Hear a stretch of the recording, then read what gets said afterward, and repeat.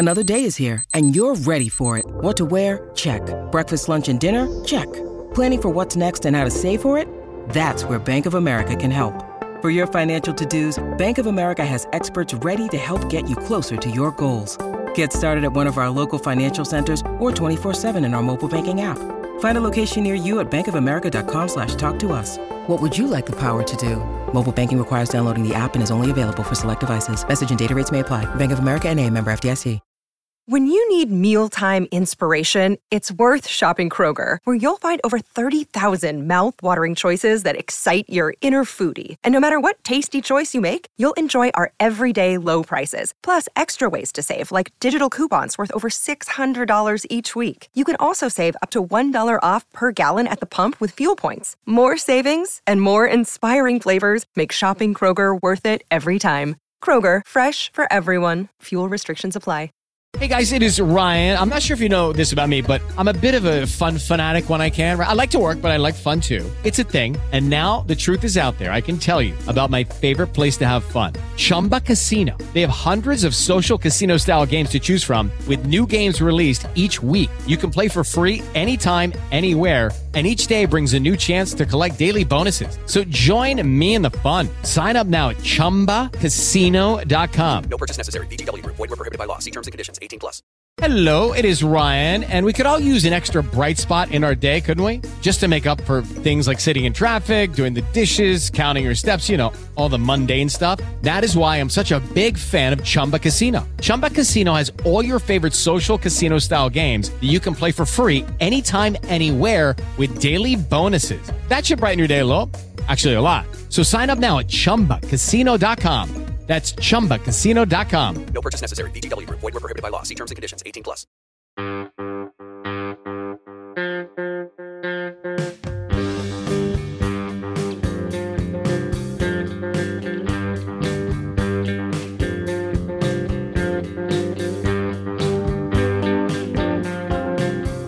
Hey folks, welcome back to Today Your Love, Tomorrow the World Series. My name is Brian. With me as always is Chris.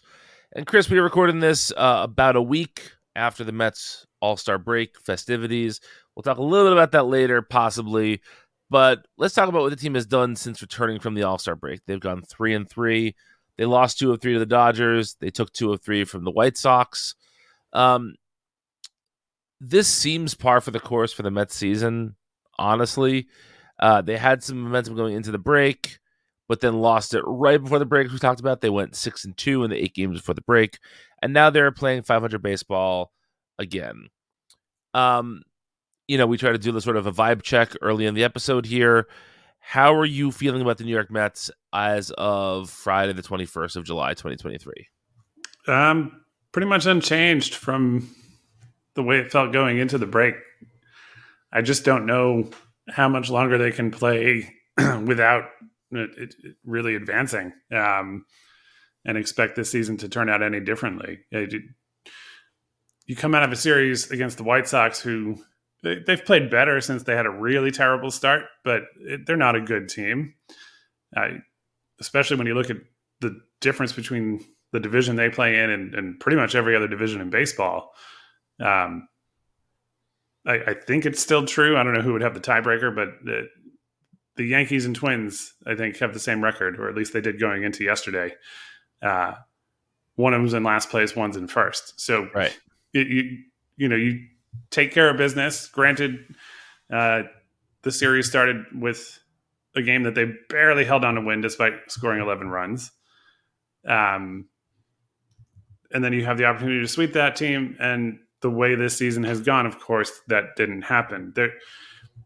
I just don't know.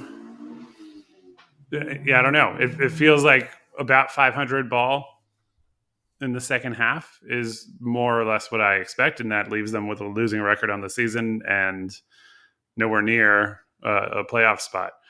So, yeah, not feeling great. I guess if you wanted to try to find the optimistic take, I do feel like there just aren't 6 teams in the National League that deserve to be in the playoffs. Sure.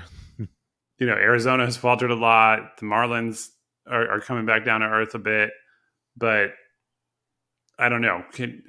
you can't really just rely on the Marlins, Phillies, Diamondbacks, Giants, all sort of, collapsing and assume that the Mets are going to win enough games for that to matter anyway. Right. After the series finale, I said to you, I feel like it's a lock that they won't even win 81 games. So I don't know if I necessarily go that far, but I don't. It certainly feels that way. Right.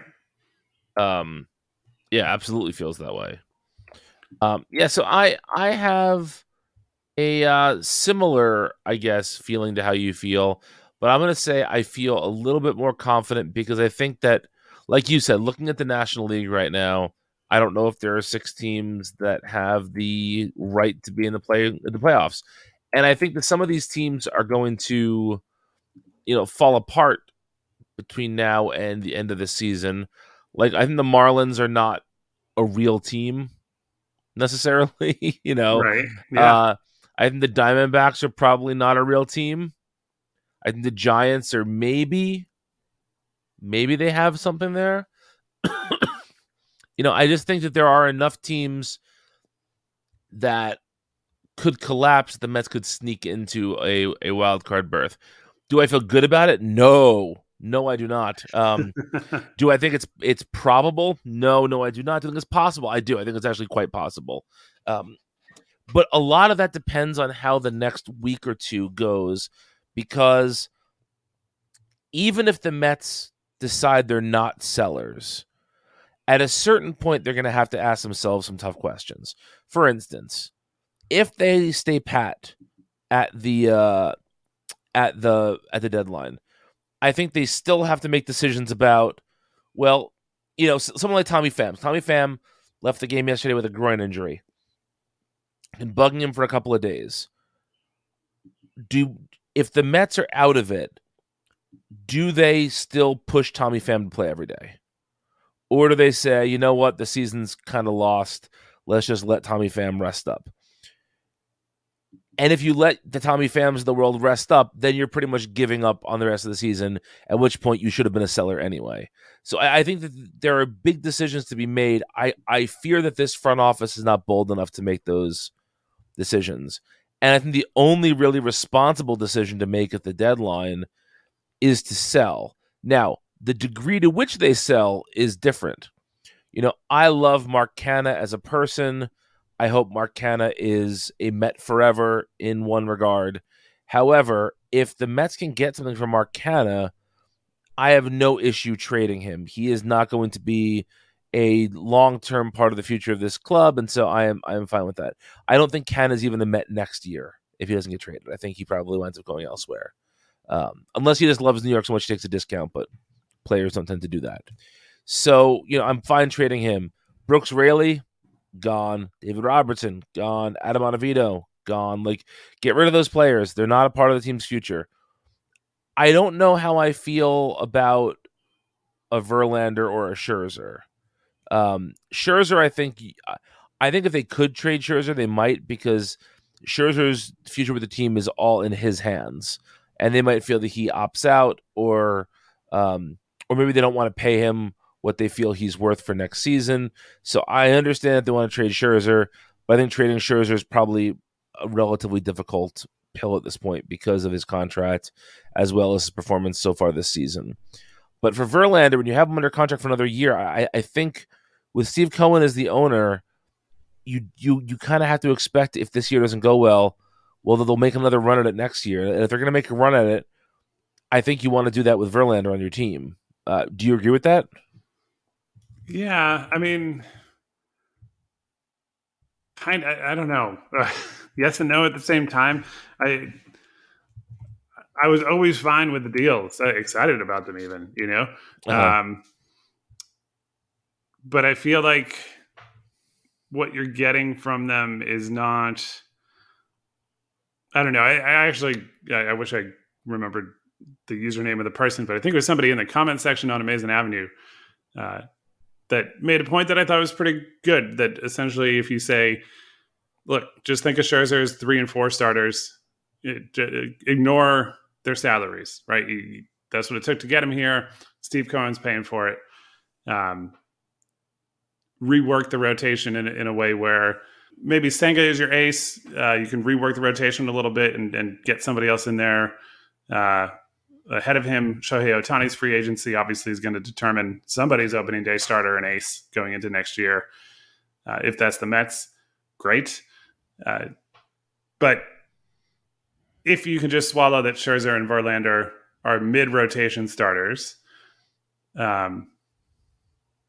maybe that's not the worst thing to have them around. And I think there's some validity in that point. The Mets don't have anybody banging down the door to really join the major league rotation. I think maybe a couple of prospects might make that case by the end of this year or May or June of next year. Mm-hmm.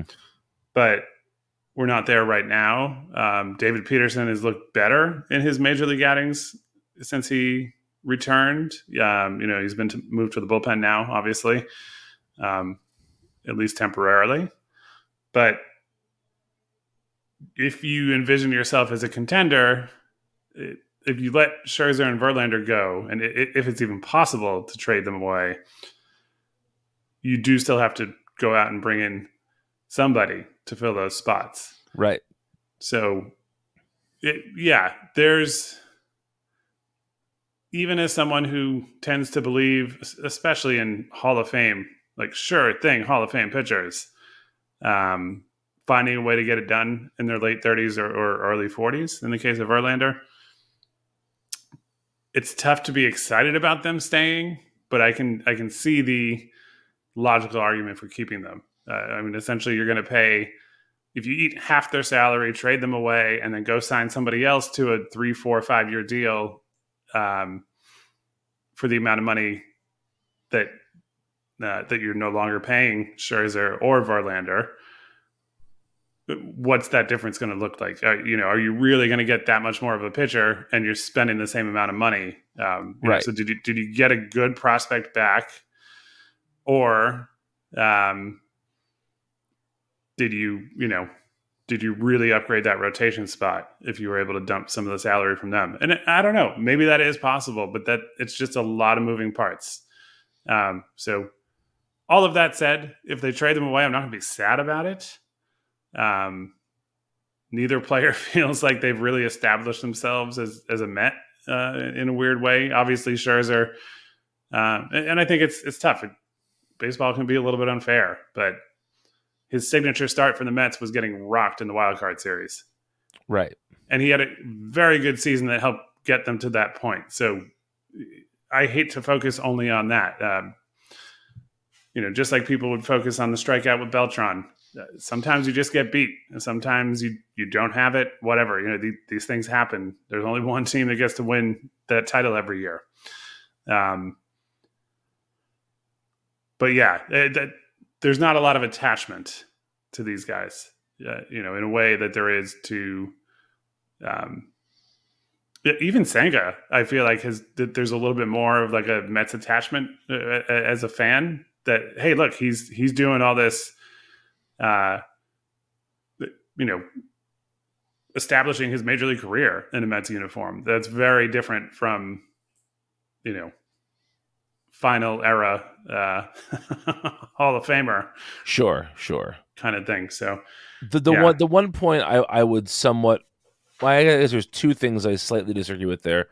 The first is that I think Scherzer last season was so good that he will be remembered for how great that season was as a Met. Almost like the people maybe they forget now, but like how important Mike Hampton was to the Mets making the playoffs that year when Mike Hampton was a Met before he chose the Colorado School District over New York. I think Scherzer has a chance to do that. The thing I'll be sad if Verlander never gets that chance to have a great season in New York, because I think Verlander is like you said, like a slam dunk Hall of Famer, a guy who has done just about everything you can do as a starting pitcher in professional baseball, and I want to see that guy win for my team. Here's what makes it difficult about Scherzer and Verlander this year is it's the combination of a lot of, there's a big contract to get rid of, like you mentioned, who you're going to replace them with.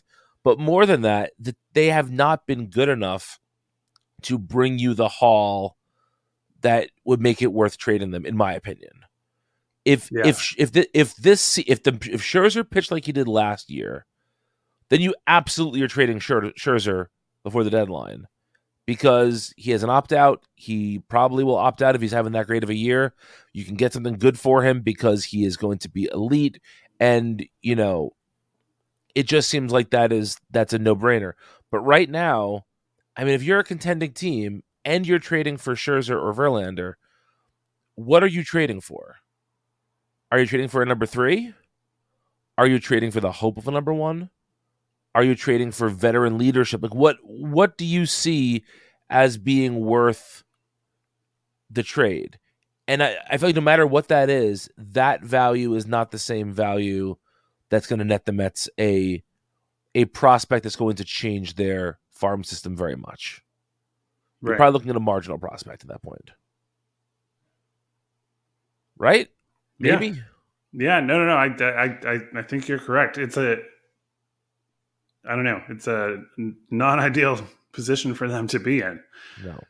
And of course, if Scherzer and Verlander were pitching as well as you might expect, the Mets might have a winning record and be in a playoff position today. But they've had other problems that I think have really been bigger than those two. Yes. But I don't know if each of them had if they had a 1.8 and a 2.2 something ERA, I'm guessing their record would be a little bit better. Right. This is one of those questions that just leads to 1,000 other questions. Like, if they were doing better, would the bullpen be less taxed, and therefore would the bullpen be doing better? If the bullpen's doing better and they're winning more games overall, it's just, you can't determine exactly what would happen if they were pitching better. But I think you're right. I think they would at least be, if not in a playoff position, they would be considerably closer to a playoff position. I will say, I'm getting ahead of myself here, but if they just stand pat and keep the roster in place and kind of let free agents walk in the winter, make a few adjustments, either, via free agency and trade, and things just happen to break a lot better next season, Edwin Diaz should win the MVP. Yeah, he mattered that much. Edwin Diaz, 101 wins. No Edwin Diaz, I don't know. Let's say optimistically 82 wins. Yeah. And then he comes back and they do great things. I don't know. Put that guy's name in the MVP conversation. Yeah. I mean, to be fair, we talked about this, I think, one other time on the show, but there is only 2 instances in team history of the team making the playoffs 2 years in a row. And so, maybe this is just the natural course of Mets baseball. Yeah. That just every other year has to be miserable. But we'll see. So we mentioned at the top, Tommy Pham has a bit of a groin injury. They have not announced how serious it is yet. Starling Marte was put on the IL yesterday because of severe migraines. Which, is that the first time you remember a migraine IL stint? I can't say that I can name the player, but I feel like I've heard of that happening before. I don't know if it was with the Mets. The closest thing would be the Ryan Church saga, but that's not a migraine. Right. It's a concussion, and It's only a saga because the Mets made him fly with a concussion. Gotta love that era. Yes. But yeah, I'm sure it's happened before, but I can't name the player it happened to. Mm-hmm. And it was a little weird because there were some updates that Marte had been taking fly balls and was feeling better and was looking at coming back during the weekend series in Boston. And then he goes on the IL. I don't know. It just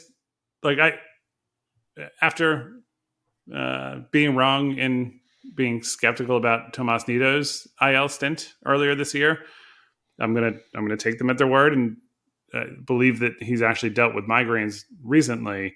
But it just feels like Marte has not gotten right at all this year.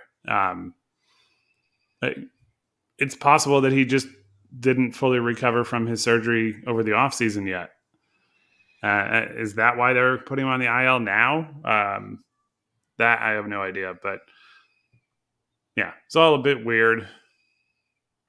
Yeah. I mean, they had said on the broadcast yesterday that he was taking fly balls before the game. So it is very strange. The whole thing is very strange. Yeah. But, I'm not a Met doctor. I don't know. But let's hope that Starling Marte is feeling better no matter what. Is there another injury that we haven't talked about? I'm trying to think. Marte, I don't know that he is really a trade chip right now. No. Given his performance. But with Pham, it is a little frustrating that they maybe didn't come to terms with reality soon enough.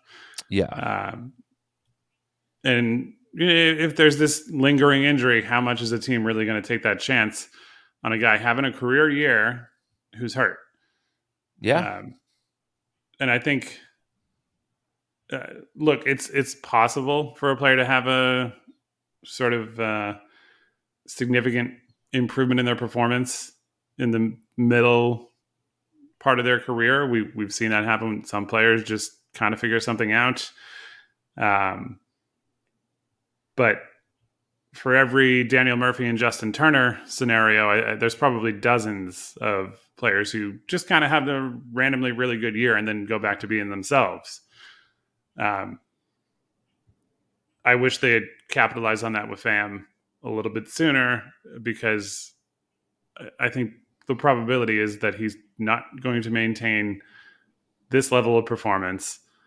He's not going to be on the roster next year unless they keep him and try to retain him on a multi-year deal, saying, look, you're going to be a starter. You earned that this year. But yeah, Pham to me is the cautionary tale that if you don't see a way for this team to get back into a playoff spot, trade the players you can trade now before they get hurt. Because every player, every pitch, there is some injury risk. Freakish things happen, especially on the pitching side. Pitchers just get hurt a lot. David Robertson is, honestly, he's having one of the best years of any reliever in baseball right now. Yeah. Just go ahead, make that trade. And if you get into a spot where you sneak into a wild card position unexpectedly and you don't have Robertson for that wild card series, it wasn't malpractice. You were doing what was in the best interest of the team at the deadline, and you deal with the highly unlikely scenario and just roll with it. I think their odds of doing that right now are so low that everybody would understand. I'm sure some people would still complain that they didn't have Robertson anymore if we actually got to that point. But right. But yeah, please just not trade everybody, but for my beloved players over 30 who are on expiring contracts, just do it now. Yeah, especially because every year there's a player who's traded at the deadline for a marginal prospect, and that marginal prospect went to being someone special. So just give us some hope. Maybe one of these guys will be awesome in 5 years. I don't know. So the Mets traveling to Boston this weekend. We were talking before the show that the Omir Santos home run might be the most memorable regular season away game moment in our Mets fandom. And I've been trying to think since we started recording of some more of them. There's a couple, I think that the Super Tuesday in Atlanta with Wheeler and Harvey making starts, that was obviously pretty fun. But in terms of just like iconic moments, I don't know if there's a more iconic moment than that. Have you thought of any others? I mean, it's tough, especially from like a bad season. There are some regular season games that stand out to me.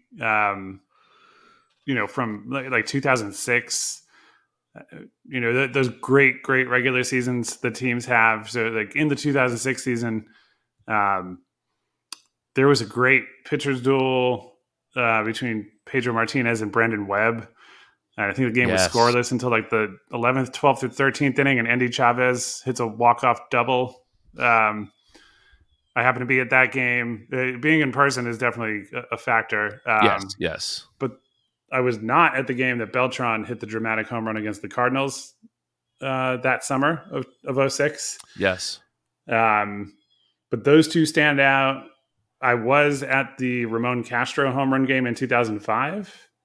I think it was August 30th, and the Mets got within half a game of the wild card, the only wild card spot at the time.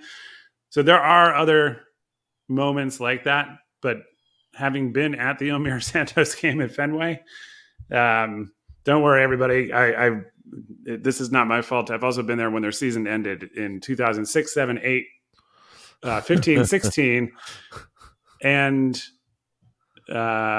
well, it didn't end last year, but I went to the Scherzer wildcard game. So it's not simply that if I show up, these amazing things happen. I've been at all the low points of this century of Mets fandom in person. But yeah, the Omir Santos moment definitely stands out, especially because Papelbon was so on top of his game at that time. And that season hadn't gone down the drain yet. I remember Jose Reyes was taking ground balls, during batting practice, and he had the injury, but it wasn't quite clear how much time he would miss yet. Delgado had the injury early that season, but they had not tanked at the time, so it still felt relevant to that era of the Mets trying to contend. Mm-hmm. It was dramatic. Papelbon, obviously, being who he was at the time. The SNY camera or the crop, it may have been literally the same camera, but the SNY shot did not include me. But the NESN feed, Gary Sheffield and I are in the same frame. He's on third base. I'm like 6 or 7 rows back, at that corner there at Fenway. And both of us are making the home run sign with our hand. Because we both and everybody else who was in that vicinity were pretty close to the Green Monster and saw that it, Omir Santos had hit that ball over the home run line and knew it in real time. So I still have that video clip of all that. So for very personal reasons, it's hard to top that game because it was just so randomly ridiculous. But yeah. Who knows? Maybe they'll find a new way to have a moment like that at Fenway this weekend. Maybe this is the weekend that the Mets start a 10-game winning streak that we've been asking for 3 months. Hey, why not, right? Yeah. Why not? Well, I think that's enough Mets talk for today. Let's talk about some music. Chris, what is your music pick for the week? So, as regular listeners of the show know, I have often taken music picks inspired by Desert Days. And Desert Days is not happening this year. They say it's happening next year. I hope that's true. I really would miss it if it was gone permanently. Pretty bummed, especially with the Mets being not good. Making plans in October sounded like a lovely thing to be able to do.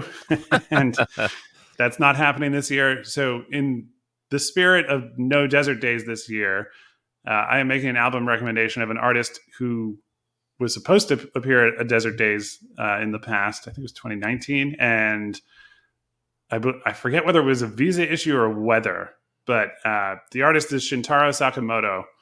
And it may have been some nasty weather was hitting Japan or in between Japan and California. And he had to cancel, and they replaced him. I think they replaced him with a good band. Even I don't specifically remember who it was. But at the time, I was not really familiar with his work. And some of the friends we made out there were, and when that news broke that he wasn't going to be there, they were super bummed out. And, you're in the moment and like, okay, that sucks. But like, I didn't know. So whatever. But in the years that have passed since then, I've listened to his music a pretty good amount. And he's got one super catchy song that's on the record. It's the title song of the record, Let's Dance Raw. And it's just, I don't know, it's relaxing, it's fun, it's catchy, it's all that stuff all at once. And to me, it's there's a really cool mix of like influences in the style of music he plays. And the fact that he's singing in Japanese, so I like that about his music a lot. Just a heads up, occasionally there's a bunch of like weird baby sounds in some of the songs. It's just a thing. You can get past it. You might even grow to like it. I don't know. Interesting choice. But yeah, that record came out in 2014 and I only really got to know it in like 2021 too. But especially this time of year, if you're looking for some good, relaxing summer music, there's a few real gems on the record. And again, Let's Dance Raw, Shintaro Sakamoto. Yeah, Sakamoto's record, Like a Fable, from last year was one of my favorite albums of the year. Oh, that's right. I remember you. Yeah, love that record. So yeah, I love this pick. Good job, my friend. Thank you. So for me, I am going back to a pick that I picked about a year ago. I'm going to guess it was about 40 episodes ago, and based on vacations and off seasons, I'm going to guess that was about a year ago. But it's a brand new record by this artist, and every now and then you find an artist that when you hear them, it's like, oh God, where's this person been? I love this. This is so right up my alley, and that's absolutely how I felt when I first heard the music of drummer and composer Brian Blade. He plays in a number of bands, but this is his band, Brian Blade and the Fellowship Band. The new record is called King's Highway. It's a 6 or 7 piece band. I forget exactly how big it is. Has a couple of saxophones, guitarist Kurt Rosenwinkel, who is fantastic, who played with the Bad Plus on a tour about 15 years ago. He is part of the band, and the tracks on this record just do, like, when I'm listening to music, I try to really not impose my own thoughts on how things should go. I want to take the journey that the musicians are bringing me on. But every decision that was made on this album, I felt like, oh man, that's exactly what I would have done in this situation. It's just, I love Blade's just the way he composes. I love his instincts. His piano player in the Fellowship Band, whose name I am now blanking on, and I am looking up, sort of his co-band leader, John Coward is his name.